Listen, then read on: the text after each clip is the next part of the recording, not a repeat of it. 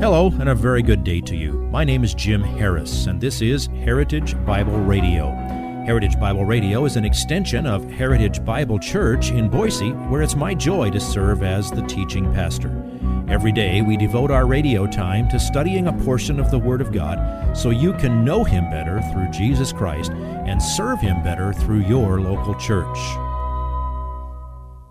This week on Heritage Bible Radio, we'll pick up with part 2 of what we started last week, a look at Mark chapter 6, verses 7 through 13. This passage records the sending out of the 12 disciples. Jesus commissioned the 12 to go out and preach the gospel to all the surrounding country, but He gave them a gift to help them, the divine power to heal all manner of infirmity and the authority over demons to command them to depart. Well, when we read passages like this, what should we take from them? Jesus here instructed the 12 apostles. Does that mean you are instructed likewise? And Jesus empowered them with His divine power to perform miracles. Does that mean you're provided with the same power? Well, the answer should be an obvious no to both questions, but some Christians are still confused by questions like that. And if the answer is no, then what should we do with passages like this that were spoken to specific people who are not us in specific circumstances which are not ours? Pastor Jim will help us wrestle with these considerations this week and will also remind us of some important principles for proper interpretation of Scripture. Here is today's slice of the message entitled Apostles' Boot Camp, Part 2. Unbelief comes from all ethnicities, all backgrounds. And He was preparing the apostles to understand that in Israel, and eventually it would be so among the Jews, although this wasn't His purpose at this time, some would believe, no matter where they went. But most would not believe. And when the bulk of the Jews, and especially their spiritual leaders, rejected the gospel, Jesus would tell them later, and we'll see it as we move along in Mark, that your house is being left to you desolate, and we're going to the Gentiles. Now, Matthew adds, again, something that Mark doesn't, and it's very easy to see why. Matthew writing for Jews, he knew his audience would understand this. Mark writing for Gentiles, figured his audience probably wouldn't understand this. Matthew 10:15, same incident, Jesus said this, "Truly I say to you, it will be more tolerable for the land of Sodom and Gomorrah in the day of judgment than for that city which rejects you when you preach Christ." So, the Jews would have understood the reference to Sodom and Gomorrah. We use them as a metaphor for wickedness, right? I mean, we've even taken the name of one of those cities and named a specific sin after that city. So what does it mean? It will be more tolerable for Sodom and Gomorrah than for those who were going to reject the message of the apostles. Frankly, I can't think of what would be worse than being in the lake of fire. But there are this and many passages that infer that there are degrees of eternal punishment, just as there are degrees of eternal reward. But the principle is this: the more information you have when you reject Jesus, the more severe your punishment. Now, understand this. You have more information than did the people in Sodom and Gomorrah. You have more information than did the people who heard the message from the apostles on this preaching trip. So you are all the more accountable. And again, what kind of principles do you find based upon what this text means? Well, I think, again, there's more than one. First of all, you don't need to go around stomping your feet when people don't believe, but you do need to learn to be wise about who to spend your time with. When people hear the gospel, they may not respond immediately. I hazard to say that virtually, well, certainly the vast majority of people in this room have given their lives to Jesus Christ. But a lot of you did not believe the very first time that you heard the gospel. I did. I'm weird. We've known that for a long time. It's very rare, as a matter of fact, for people to repent upon the first hearing of the gospel. So you're to be going to these places and be preaching there and keep doing that, but you have to learn to be wise about who you spend lots of time with. It's a good thing to continue friendship with people who need the Lord. How are they going to hear if we don't go to them? But when someone understands the gospel, comprehends what it means, and makes a clear choice to reject the gospel and to reject you because you're a messenger of the gospel, it's time to move on. Okay? It's good for you to have friendships among people or with people who don't know Christ.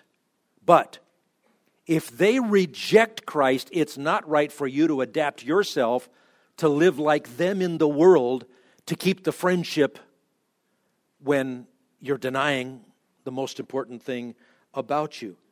So move on. Second principle you can see here. Negative responses to the gospel do not mean stop preaching the gospel. That's pretty obvious. Jesus was rejected by most. All those crowds around Jesus, when it says that there was such a crowd that they had trouble eating a meal, such a crowd that when somebody touched him, they said, well, how can you tell which one touched you? Most of those rejected the Messiah. Most of them.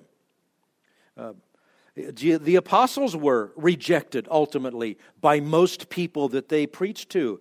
All but one of them was murdered, and he got exiled to a lonely island.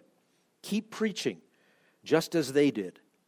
Probably the best way to encapsulate this principle is concentrate your efforts where there is good fruit.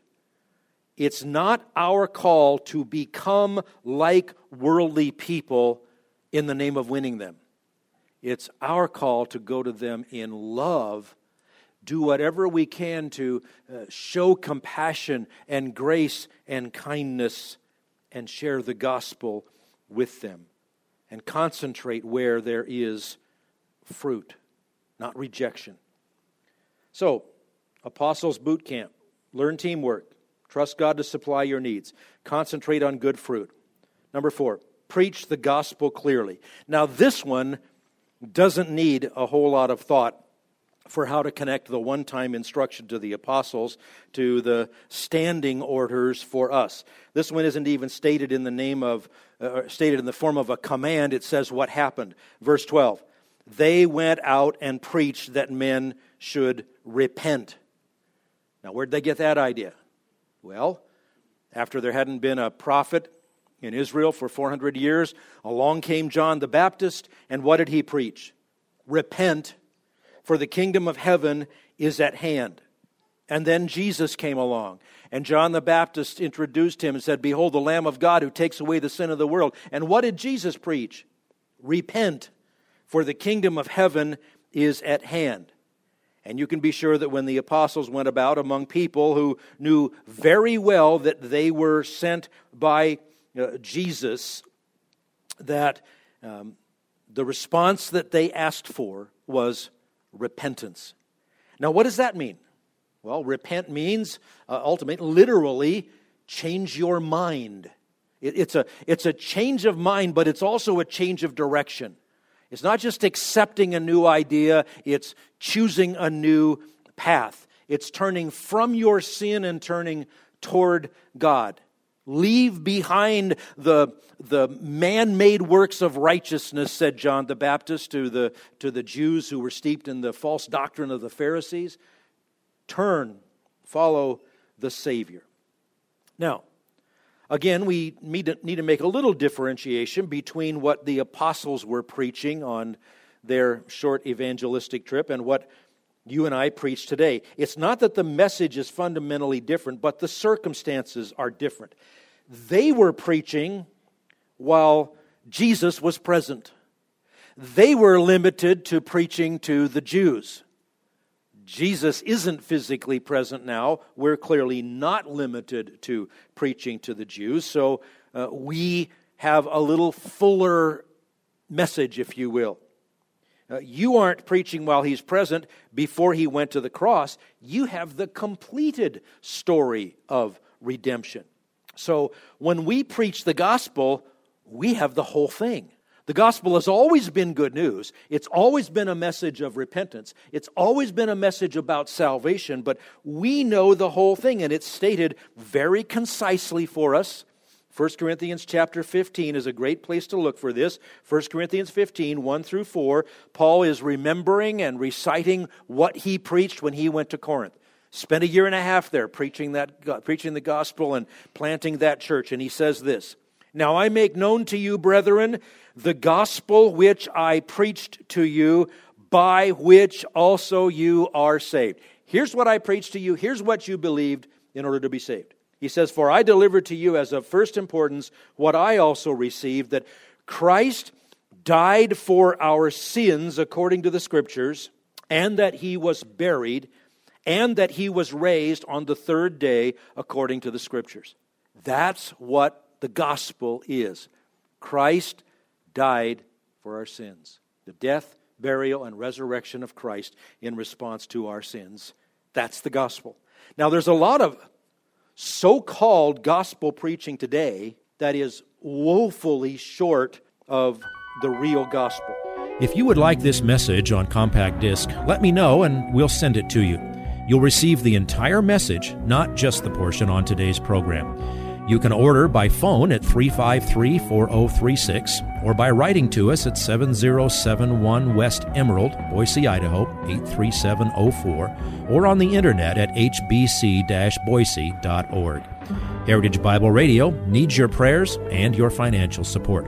Once again, you can reach us online at hbc-boise.org or by telephone at 353-4036 or by writing to us at 7071 West Emerald, Boise, Idaho, 83704. And if you need a church home here in the Treasure Valley, I hope you'll visit us any Sunday at 7071 West Emerald. For Heritage Bible Radio, I'm Jim Harris. See you next time. Bye-bye.